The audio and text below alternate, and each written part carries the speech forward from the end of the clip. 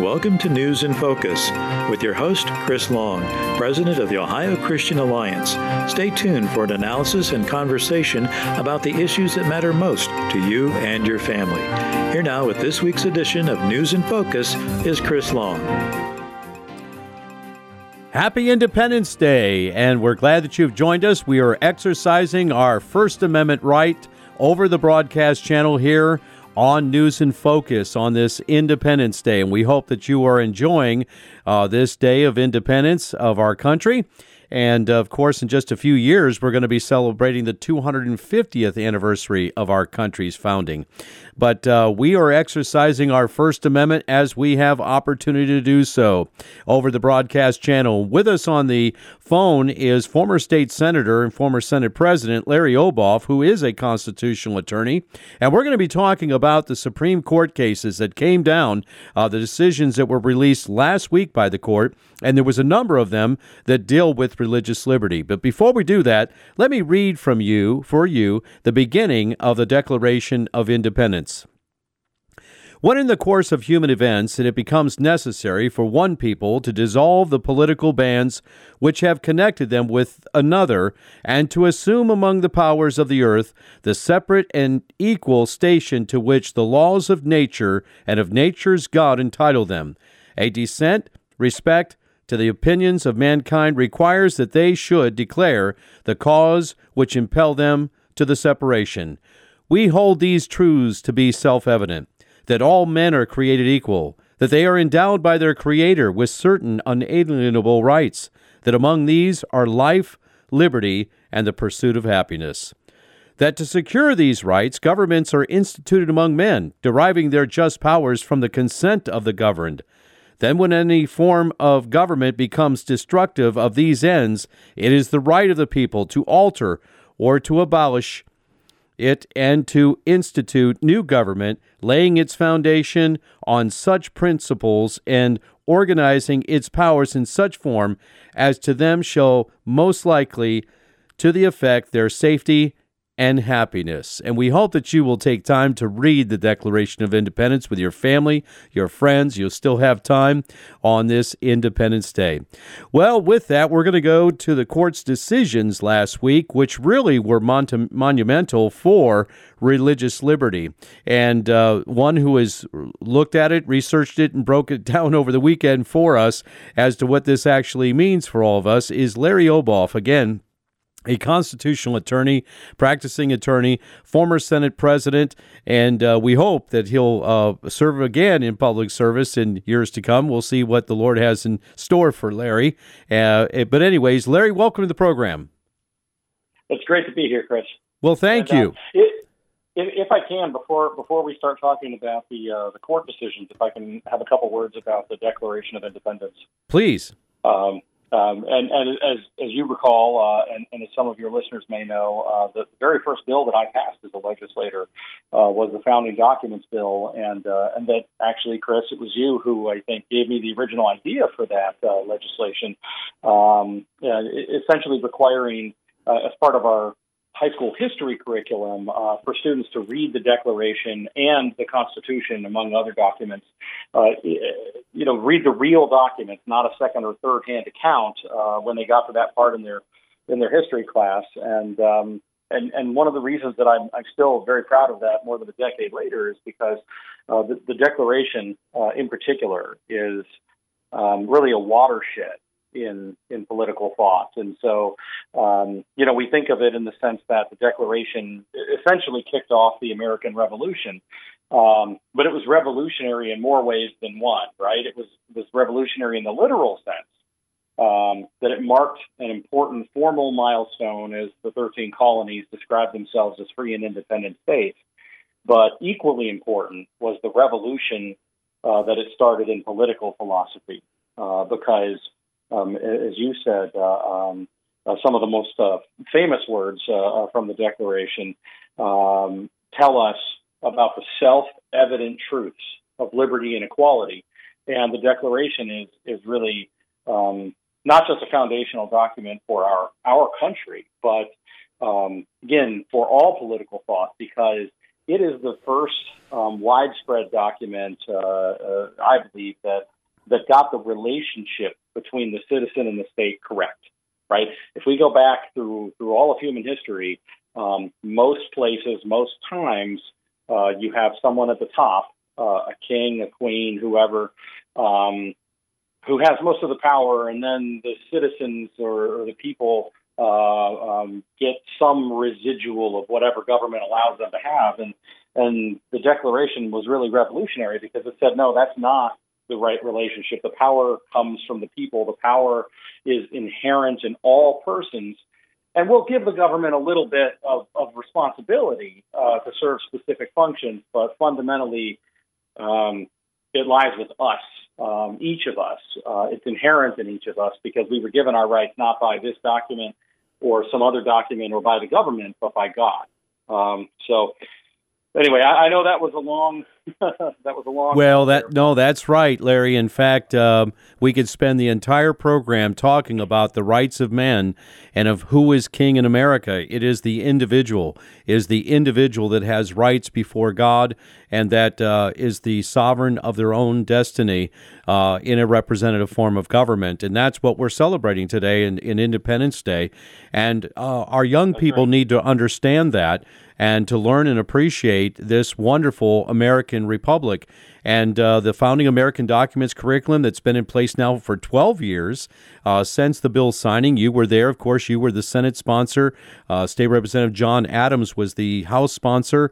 It took us 10 years to get it through the legislature, but you actually came up with a great plan to take one full credit hour out of the three of the social studies that were, take one of those full credit hours and divide half of it for American government, half of it for American history with an end-of-course exam, and then really cementing into the public school curriculum the study of American founding in our documents from the 8th through the 12th grade with an end-of-course exam. It still exists. We have to fight for it every couple of years to keep it in there because the Liberal Teachers Union... We've had to defend it a few times. We have indeed, and we have to be vigilant. The price of liberty is eternal vigilance, and we've had to do that to keep it in place.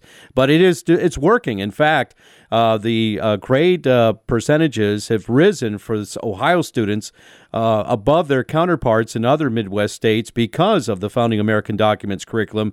Really does spend the quality time in the classroom on the study of our founding documents, the Constitution, the Declaration of Independence, the Ohio Constitution, the Federalist and Anti-Federalist Papers, with an end-of-course exam, and, of course, American government. And, of course, all of that, American history, that has really helped our students. So really, friend, it's been a great partnership with you. We keep it going, and you've actually had to weigh in and make some calls back down to the State House, even after you've retired your service for the meantime, and remind them that, hey, this is the best course going forward. Don't mess with it. And you know what? There's been a lot of people that have said the same thing. Social studies, national groups have really showcased Ohio and saying, look at the great work that's happening in Ohio. So we want to keep it going. Absolutely. Yeah. Well, and just briefly, I'd like to reiterate, I think it's important for students, it's important for the next generation to understand why those documents are so special and why the Declaration in particular is, and why our system of government is special. And it really sets us apart from many of the governments that came before, and it does so in a way that protects people's rights, that protects both the majority and the minority, and that is designed to preserve liberty to the extent possible. So I would say that it's not only important for people to understand that for the sake of having the historical knowledge, but frankly, our system is better than the systems of government that came before. And it's important for people to understand that and understand why it's better. Absolutely.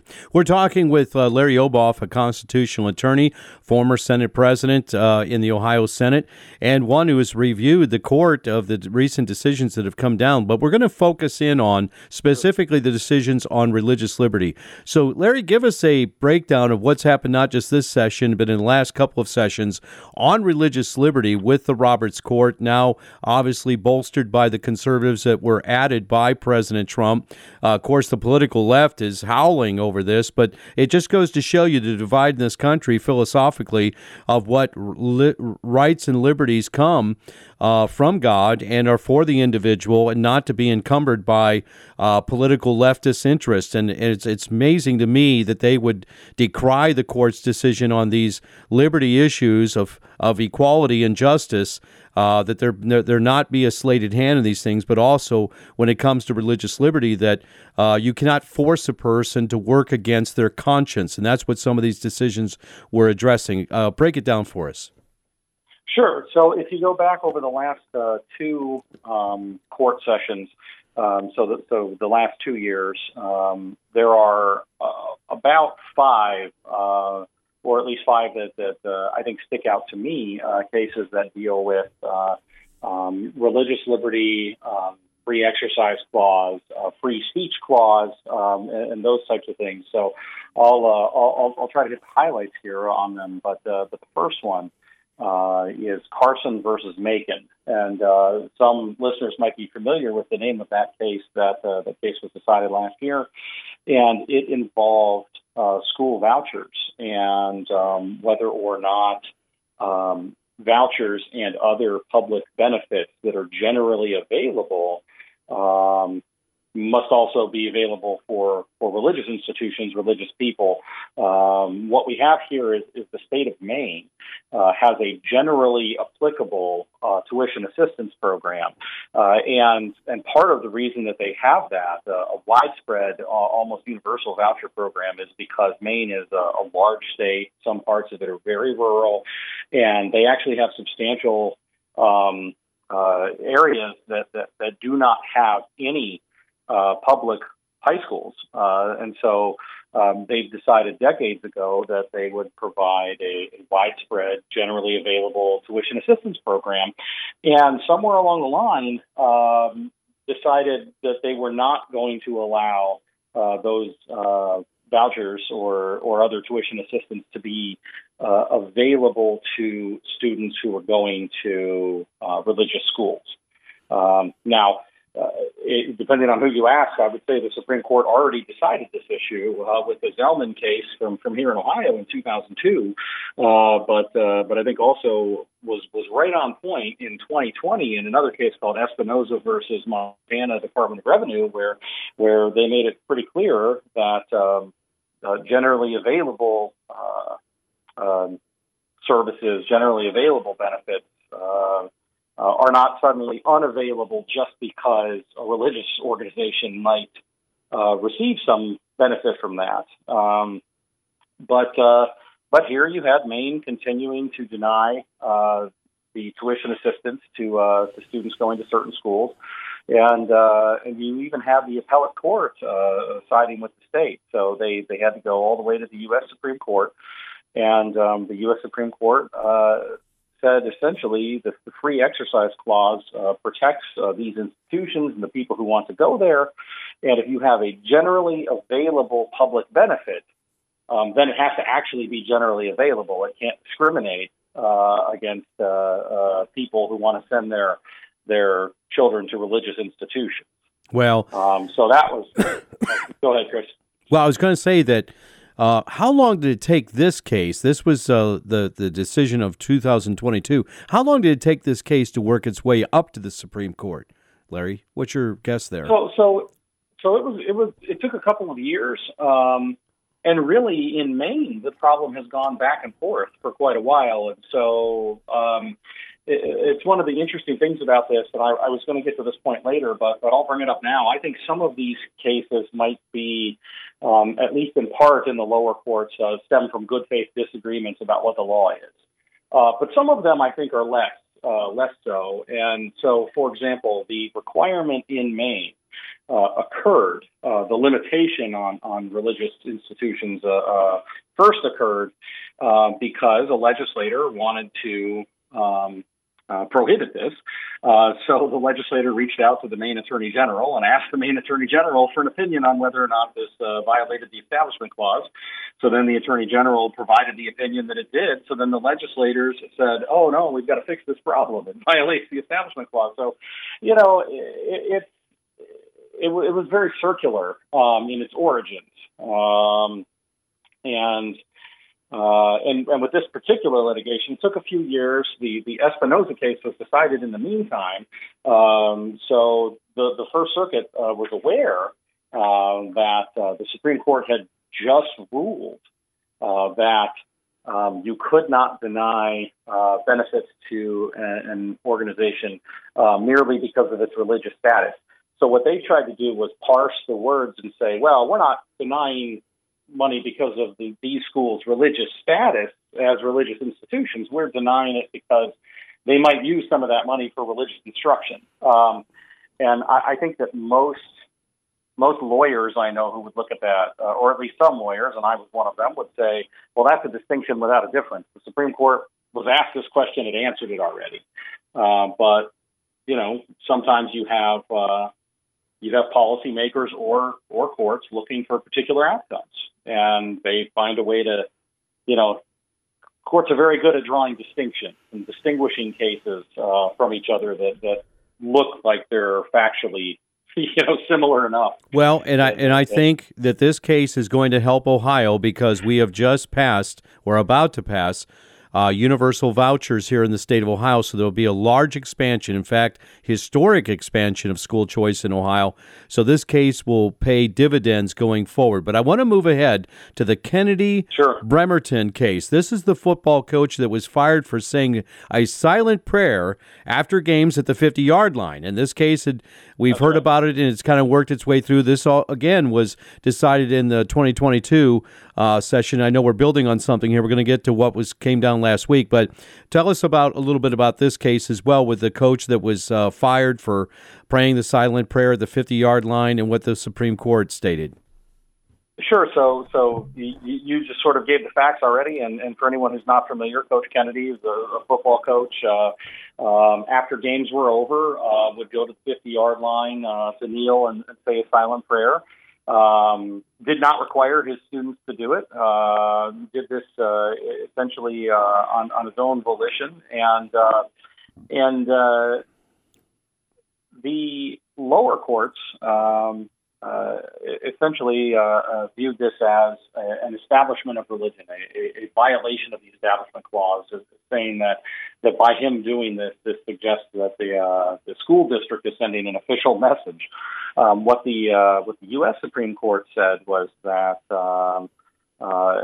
restricting him from doing this on his own volition after a game was over violated his free exercise of religion and violated the free speech clause, stopped him from being able to do what he wanted to do and say what he wanted to say.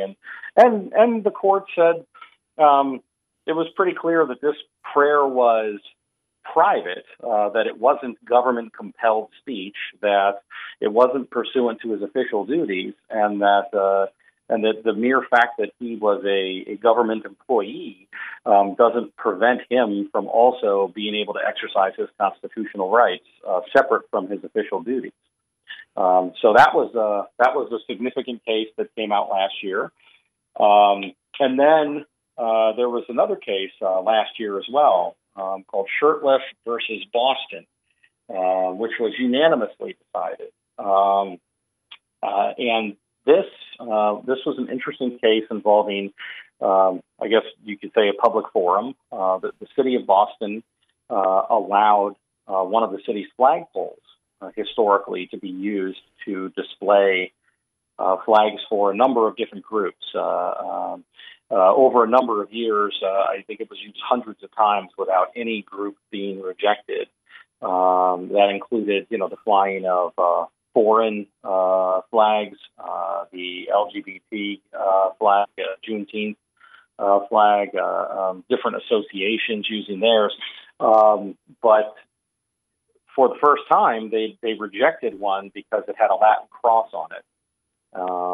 And the city claimed essentially that flying this flag would violate the Establishment Clause, that people might construe it as the city endorsing religion. But, Boston didn't, as a city, actively control the flag raisings or shape the messages that the flag sent. Again, they had allowed a wide variety of these to be used before. and the Supreme Court unanimously held that the city violated the plaintiff's free speech, because if you're going to allow something like that to happen generally, you can't just come back one day and say, "Oh, except for you, because your flag is religious," or "I think that your flag is religious, so the first 200 of these were fine, but not yours." That once you've created a forum like that, essentially you have to treat everyone equally. We're talking with Larry Oboff. He is a constitutional attorney, and we're breaking down the court's decision on religious liberty and First Amendment issues. Now, Larry, I want to jump to 2023. This is just last week. Sure. The court made a series of decisions. We have about 4.5 minutes left here in this segment. Okay. So let's go to the Geoff and DeJoy decision last week with the Postal Service employee. Tell us about that case. Sure. So Groff versus DeJoy was actually not a constitutional case necessarily. It involved Title VII and 1972 amendments to the 1964 Civil Rights Act that are found within Title VII. Here we have someone who was working for the U.S. Postal Service and celebrated the Sabbath, and because of that, did not want to work on Sundays, and wasn't required to when he began working for the Postal Service. And sometime thereafter, they made an agreement with Amazon to increase Sunday deliveries, and he was essentially told, you need to start working on the Sabbath, or you need to find other people to take your place. And when you take a look at, again, Title VII, our civil rights laws. Well, by the way, just in that would have been a burden on him. It's not for him to find somebody to take his place. He's exercising his First Amendment right. He doesn't want to work on Sundays because of religious reasons. He's observing the Sabbath. It's not incumbent upon him to find his replacement. That's their problem if they want to do deliveries on Sunday. But go ahead. I digress. Well, and again, he was hired under different circumstances, right, where they weren't doing that. So it's not like he went to a job where they were requiring you as part of the job to work on the Sabbath, and then at the front end, you misled them in some way or agreed to do that and then changed your mind. Here's somebody who was already working for a government agency who was just told one day, "Hey, now you've got to work on the Sabbath." And he was disciplined a number of times over the years. Oh, that's ridiculous. See, that's ridiculous. And I have long held, as a Christian pastor now for over 40 years, I have told people you don't have to work on Sunday. You can exercise your First Amendment right, and also the Civil Rights Code backs you up on this. I'll win that case all day long. Okay, I know that they're persecuting, but quite honestly, they can't force people to work against their religious conscience on Sunday if that's their day of worship. Well, and that's why I think you saw the Supreme Court side with him unanimously. The question in the case was, under the civil rights laws, the employers are required to make reasonable accommodations, and one of the exceptions for the accommodations is if it causes undue hardship on the employer. And the U.S. Supreme Court, many years ago, interpreted that differently than I would, certainly, and counted undue hardship, the things that qualified as undue hardship, as much lower, almost a de minimis requirement that the employer or some other employees are impacted in some way. And so the question before the court now was, okay, was that interpretation of the law right, or does undue hardship actually mean what it says? And a unanimous court said that it means what it says. They said, in order to prove an undue hardship, you have to show a substantial burden on the employer, and there wasn't a substantial burden here. The Postal Service's business is not going to rise or fall based on whether Mr. Groff works on the Sabbath or not. Right. Well, and again, exercising our First Amendment rights. We've run out of time, Larry. It goes that quick. So we're going to have you back to talk more about this. Larry Oboff, constitutional attorney, thank you for helping us celebrate Independence Day and with these decisions from the state U.S. Supreme Court on religious liberty. Thank you so much. Well, thank you for having me on, and happy Independence Day to everyone. God bless you, my friend. Yes, happy Independence Day. Well, thank you for listening. If you missed any of today's program, you can hear it in its entirety on our website at ohioca.org.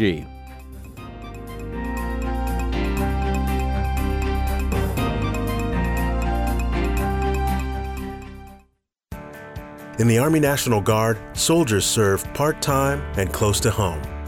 My community means everything to me. It helped shape me into who I am today, and is where I choose to raise my own family. That's why I joined the Army National Guard. I'm proud of where I'm from, and as a soldier, I get to give back to the people that helped me succeed. The education benefits I got from serving helped me get my degree and jumpstart my career. The training and leadership skills I've gained from the Army National Guard help me every day when I teach young people, help my neighbors, and look out for my community. I know that when my neighbors need us the most, my fellow soldiers and I will be ready. My family loves it here, and my part-time service means we get to stay here. Serve part-time in the community you live in as a proud member of the Army National Guard. Talk to your local recruiter or visit nationalguard.com. Sponsored by the Ohio Army National Guard, aired by the Ohio Association of Broadcasters and this station. I'm Johnette Cruz, and I'm a busy mom. Then a friend told me about TrustBlueReview.com, a new website powered by the Christian Blue Network. She uses it to find trusted Christian-owned businesses. I checked it out, read the helpful reviews, and found a great family dentist. Now I use Trust Blue Review for all my family's needs. For peace of mind, do what I did. Visit TrustBlueReview.com or download their free mobile app from your app store today. The trusted source for all you do. Trust Blue Review. Will my kids like this dentist? Can I trust this mechanic? Who's a good choice for my upcoming remodel? I found businesses I can trust from TrustBlueReview.com. This company rebuilt our deck and renovated our bathroom. I'd highly recommend them to anyone looking to hire an honest contractor. The best dentist experience I've ever had. It's now easy to find trusted businesses in my community that have the same Christian values as my family. It all starts at TrustBlueReview.com or download their app in the App Store today. The trusted source for all you do. Trust Blue Review. Okay, and if you just missed our segment with former State Senator Larry Oboff, you can hear it in its entirety at our website at ohioca.org. Also, News in Focus is broadcast 7 p.m. on Tuesday evenings, 1:30 p.m. in the afternoon on Wednesdays, and again 5 p.m. on Fridays if you want to hear the rest of the program. But I want to share, just before we get to our next guest, Greg Lawson of the Buckeye Institute will be talking about the budget this segment. But one of the things that we wanted to talk about but ran out of time, the Creative versus Ellenist decision that came down last week by the U.S. Supreme Court. This was all about creative content. It was a web designer and developer in the state of Colorado, and a homosexual couple was wanting them to create design and development material from their creative web design work, and then was suing them because they weren't doing this. So, well, that's against our Christian beliefs. And that went all the way to the Supreme Court in a 6-3 opinion, 6-3 decision in favor of Creative, which is the Christian group. The court held that the First Amendment prohibits the state of Colorado from forcing a web designer to create expressive designs, which the message which she disagrees with, okay? In one hand, these victories suggest a bunch of wins for religious liberty. On the other hand, the fact that 5 cases like these on religious liberty ended up before the U.S. Supreme Court in the last 18-month window suggests that government intrusion our religious liberty is widespread. And I would agree with Larry Oboff on that, where these decisions are very encouraging because we have a conservative court currently, which the political left is really going off on. Folks, we need to support our U.S. Supreme Court and fight back against the political left. And thanks to President Trump for making 3 appointments when he was just there for 4 years. And the court is definitely leans to the right and conservative and supports our constitutional rights and privileges. But again, here's another good decision saying the state of Colorado cannot force someone against their religious conscience and person to do that which is against their conscience in making creative content. And the state of Colorado was basically going to shut them down. Well, the U.S. Supreme Court held up that individual's rights. They don't have to create things that they think goes against their conscience. So a very big decision, and that was, again, the Creative Verse Elenis 2023 decision by the U.S. Supreme Court. We're going to have some of these links up on our website as well, so you can see the decision by the court. But again, these are great victories for religious liberty, but the concern is, look how many cases are coming before the U.S. Supreme Court, because down in the lower courts and on the state and local level, religious liberty is under assault. Well, that's something we need to just continue to be in prayer about, and also fight for and stand for our rights and privileges that we have in a representative form of government with our Constitution. And of course, today we're celebrating Independence Day. Where the Spirit of the Lord is, there is liberty, and we have that liberty, and we're going to exercise it. Well, continuing with us on our program is Greg Lawson, who is a research fellow at the Buckeye Institute. We're going to break down the budget and actually find a status of where we're at right now. The budget should have been done by June 30th by law, but I do believe that they voted for an extension, and so the budget debate will continue in July. And here to break it down for us is our good friend Greg Lawson of the Buckeye Institute. Greg, welcome to the program.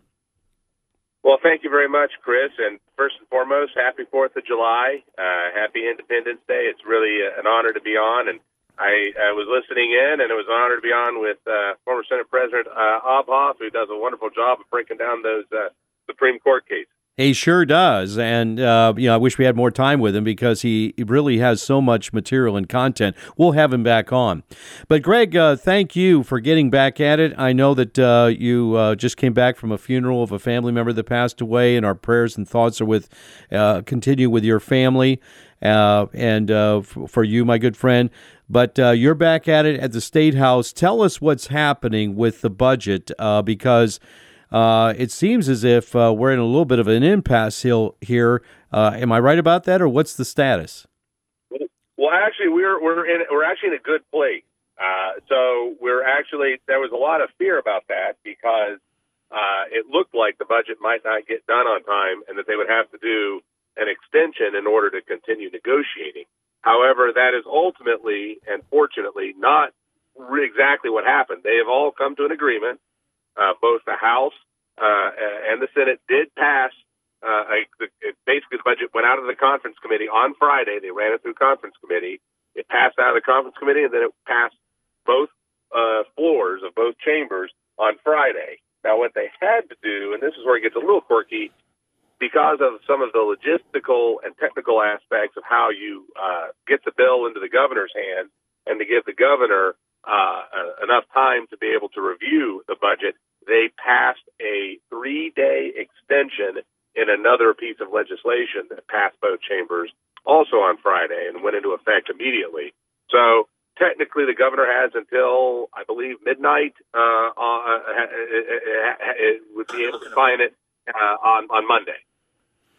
So this is just a 3-day extension, right? Yes. So the budget is now we don't know what the governor is going to do in terms of line item vetoes as of present, but the budget is out of the hands of the General Assembly now. Okay, the 3-day extension, I don't understand. Are you saying that the budget is passed and that it's before the governor, or what's I don't understand. Yeah. Oh, yeah. No, it is. Yeah, that is correct. You are correct. It is in front of the governor now. What happened was they have passed it. The legislature is done with it. But because they didn't pass it until like 6 or 7 o'clock on Friday, the 30th, they were going to run out of time in order for it to get transmitted to the governor and for the governor to review it and for the governor to sign it. So they passed a 3-day extension that ran it through the end of the day Monday, which is a flat funding of the state so that the state didn't shut down, government didn't shut down. And then they had a 3-day, that 3-day extension, so the governor would sign it by the end of Monday. So I did see some coverage of this in the local television station on Saturday, and I did see that they were talking about some of the provisions that are in the budget. So you're telling me that the budget that you and I discussed that was being proposed by the Senate and the House, so was the House then pretty much a concurrence then on the Senate version? What happened here? Sure. There was some back and forth, and there was a number of things that were negotiated, and so there were some changes from the Senate version. But I would say that on balance, the Senate, many of the provisions that were in the Senate version of the budget remain. Now, but there are some changes. There were some things that were done in the conference committee that were a little different. We can go through that. The biggest two changes. Was there any amendments on the floor that were adopted? Not on the floor, no. Once it came out of conference committee, that was it. That is what they passed. That's shocking because normally there would have been amendments presented by both the political left and the political right in the House. Well, I don't understand what happened here. This is weird, to be honest with you. No. There were definitely amendments proposed in the conference committee. So how would a legislator propose an amendment? Does that have to go through the speaker, through the chair, or how is that done once it's in conference? Yeah, if a member wanted to do something, they would have had to have worked with leadership and brother. members of the conference committee. And so there were 6 members of the conference committee. Basically, it was the chairman and the vice chairman of the two, the House Finance and the Senate Finance committees. And then it was the ranking Democrat member from both of the finance committees. Actually, I think let me just hit a couple of points here. So there was some real concern about reassessment of property values, and I'm hearing, that it could have gone up by 30%, that they were going to use last year's models of where housing really skyrocketed in cost. It's not an actual, but it was market-driven. It's not real, and that there was discussion, shouldn't it be aggregated over a 3-year period rather than just last year's spike in housing prices? Communities, homeowners would be hit hard with that. So what happened with that provision, Greg?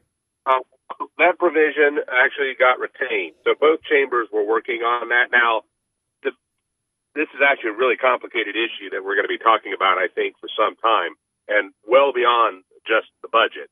But in order to avoid those kind of spikes, and that is happening all around the state, you're absolutely right, and it is really bad for fixed income folks, especially retirees. It is you can own your house outright, but then the property taxes spike and you get priced out of your house. So it's a real challenge. But the provision that you just described about not looking at it in just 1 year, that did make it into the budget, and that will. There's still going to be tax increases. I don't think there's any. So it's going, but it's going to be over a 3-year period, not just last year when it spiked, right? That's right. It's going to mitigate the amount of the spike. But again, like you say, it's over a 3-year period, and even with last year's spike, which is quite honestly not a reality, but it was an inflationary rise, and that's going to hit families and people on fixed incomes hard with local taxes going up. It absolutely is. And this is actually, at some point I'd love to do a whole show on just this issue because this is something that I've been working on ever since I joined the Do you think that could be a line item veto by the governor? Is that possible? I think anything is possible, but I have not necessarily heard that is something he would be inclined to do. I'd be a little surprised if he did.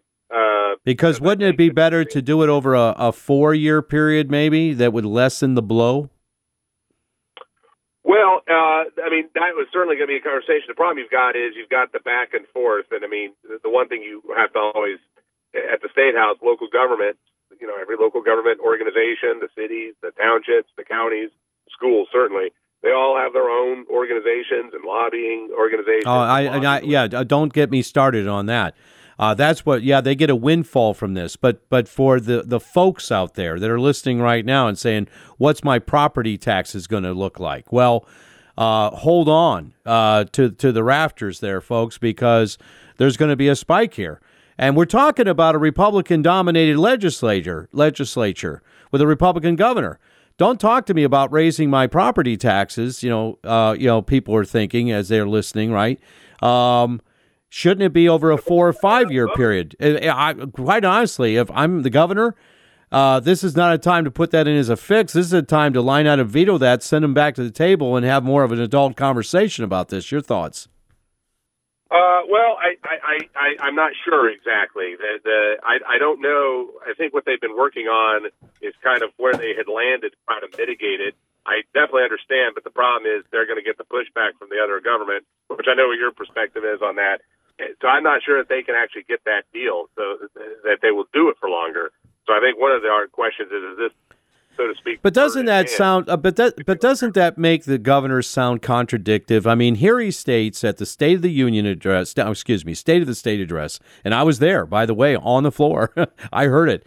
We got to make housing more affordable for Ohioans. We've got to provide, working with banking institutions and and this program that they were going to launch to make it easier for young people, to buy a home.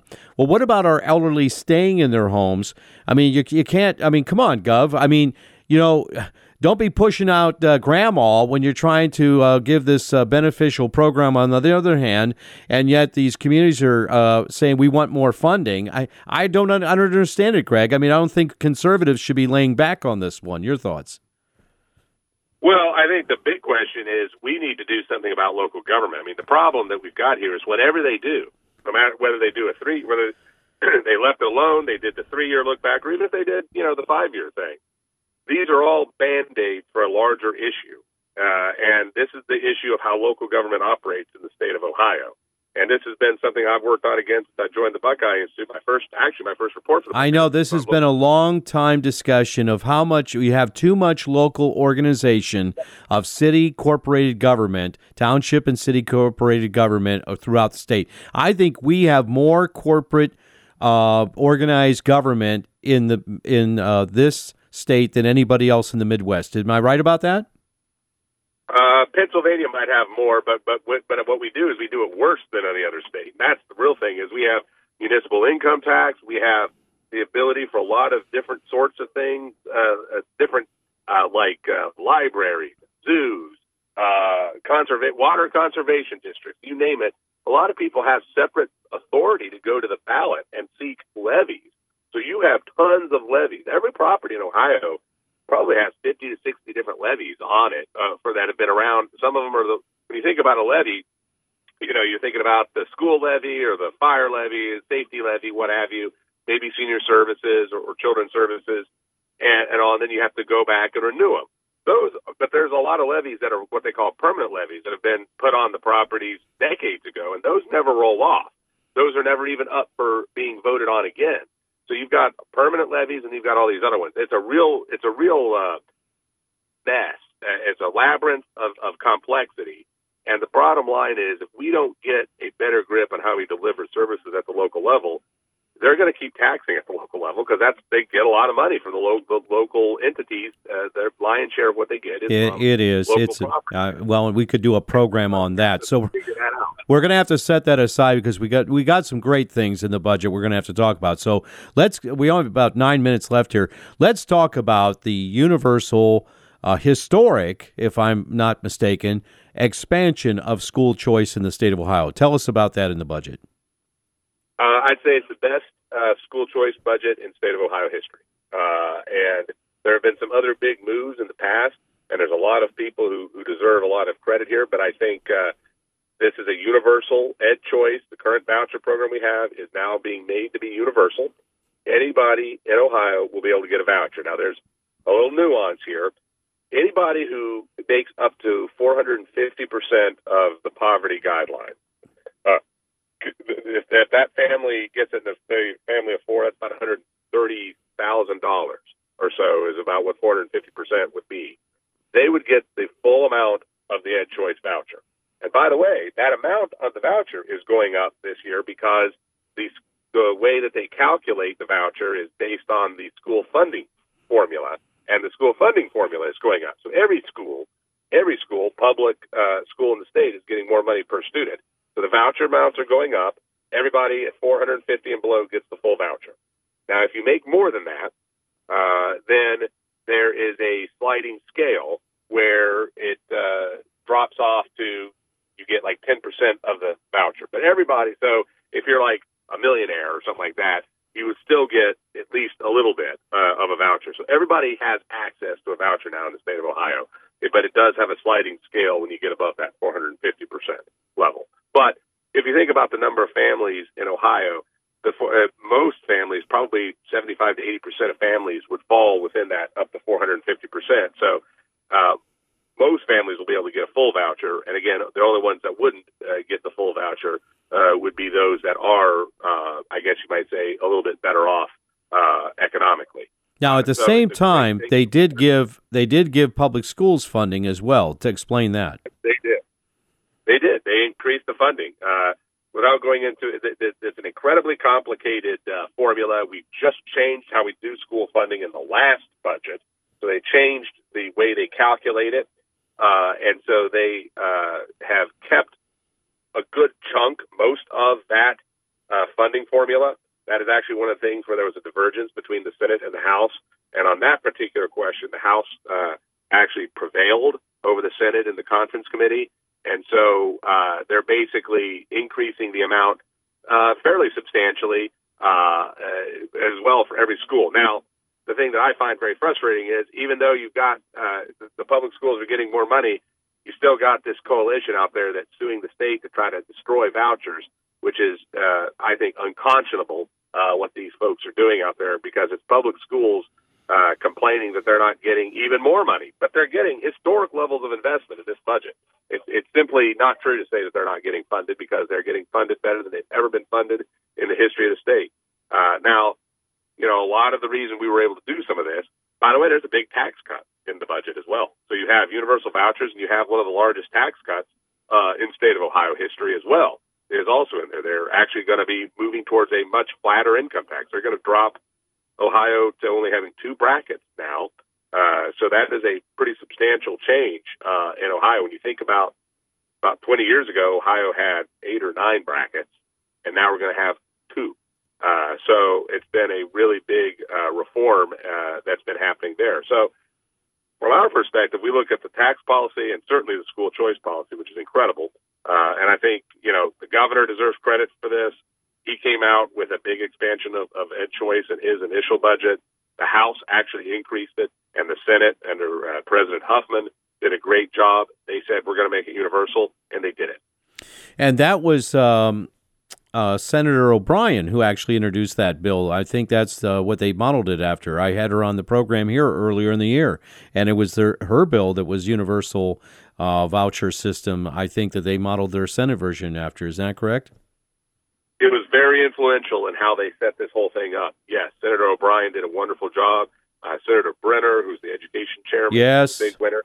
But Senate and look, the chairman of the Finance Committee, Matt Dolan, did a good job with this. He shepherded this thing through, said we're going to do it. They did it, and President Huffman, as I mentioned, he's long been known for being a big advocate for school choice, and he certainly was here too. The Senate as a whole really stepped it up.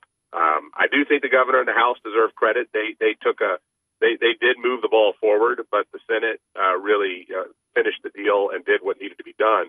And I think what's really important about this too is this couldn't come at a more important time. We know all of the issues that are going on in our public schools. By doing this, we are giving people the opportunity to make the decision that works best for their individual. Amen. That is what Amen. it's about. That's what this budget will allow people to do. That's right. Absolutely, folks. On this Independence Day, we're telling you about school voucher program for all of Ohio's school children. Think about that. You'll be able to benefit from it. This is in the new Ohio budget that the governor is going to sign in the next few days as we come out of the Independence weekend. The governor's going to sign this bill. So this is going to be big news. School vouchers. We're going to see new classical education schools birthed in Ohio. I know they're planning one here and working on it. They're doing a national search right now for a chancellor for the school. They're getting teachers and a building lined up. I think they bought a building in Hinckley, and it's going to be a big deal. This is classical education. This is what we're going back to with the fundamentals of teaching and studying the classics. And a number of these schools, like Hillsdale College, is actually helping to foster a lot of these new schools that are getting birthed in the state of Ohio. This is going to bode well for that movement. We're going to see a lot of progress over the next 5 years. You're going to see a lot of new educational choice in the state of Ohio. We're talking with Greg Lawson of the Buckeye Institute. So this is a big news out of the Ohio State House on this budget. Greg, also there was tax cuts. Can you tell us a little bit about tax cuts? We've talked about the possible increase on the local level with real estate taxes possibly going up because it's time to reassess and the way that they're going to do that. But tell us about some of the tax cuts that are in the budget as well. Yeah, they're dropping us to 2 brackets now. We have 4 currently. So under this the new budget, we will drop to two income tax brackets, a rate of 3. Hang on a second. The lowest rate is going to be at 2.75, I believe. And then the highest rate, I think, is 3.5. I actually need to double check that. I just realized I had a little brain issue there. I forgot which the 2 rates were right off the top of my head there. But it's 2 brackets, big tax cut. They've also done something, and this is an important thing that for a lot of businesses out there, especially small businesses and mom and pop businesses, there's a thing called the commercial activity tax. That's right. Yep. And that every business has to that does business in Ohio has to sign up for this. And there is a threshold where there's a tax that you have to pay a minimal several $100 threshold. And then above that, you have to actually pay on every receipt that you do. It's a very complicated it's a little bit of a complex tax. Bottom line is they're dropping a lot of people off of that by raising the threshold. So you're going to have probably close to 80% of businesses in Ohio and of those, mostly small and mid-sized businesses, that now won't have to pay the commercial activity tax either. And so you get the income tax and you get that tax, which is better, not just for the big guys, but for, the regular kind of businesses that line up, all of our main streets. That's correct. Great. We've run out of time. Greg, that's great news, though, in the budget. So, again, that's Greg Lawson, the Buckeye Institute. We'll have some information, their link on our website. You can learn more. This is Chris Long. Happy Independence Day, and God bless you. You have been listening to News in Focus with your host, Chris Long, president of the Ohio Christian Alliance. To learn more about the issues that matter most to you and your family, visit online at ohioca.org. That's ohioca.org. Thank you for listening. This program is sponsored by the Ohio Christian Alliance of Akron, Ohio.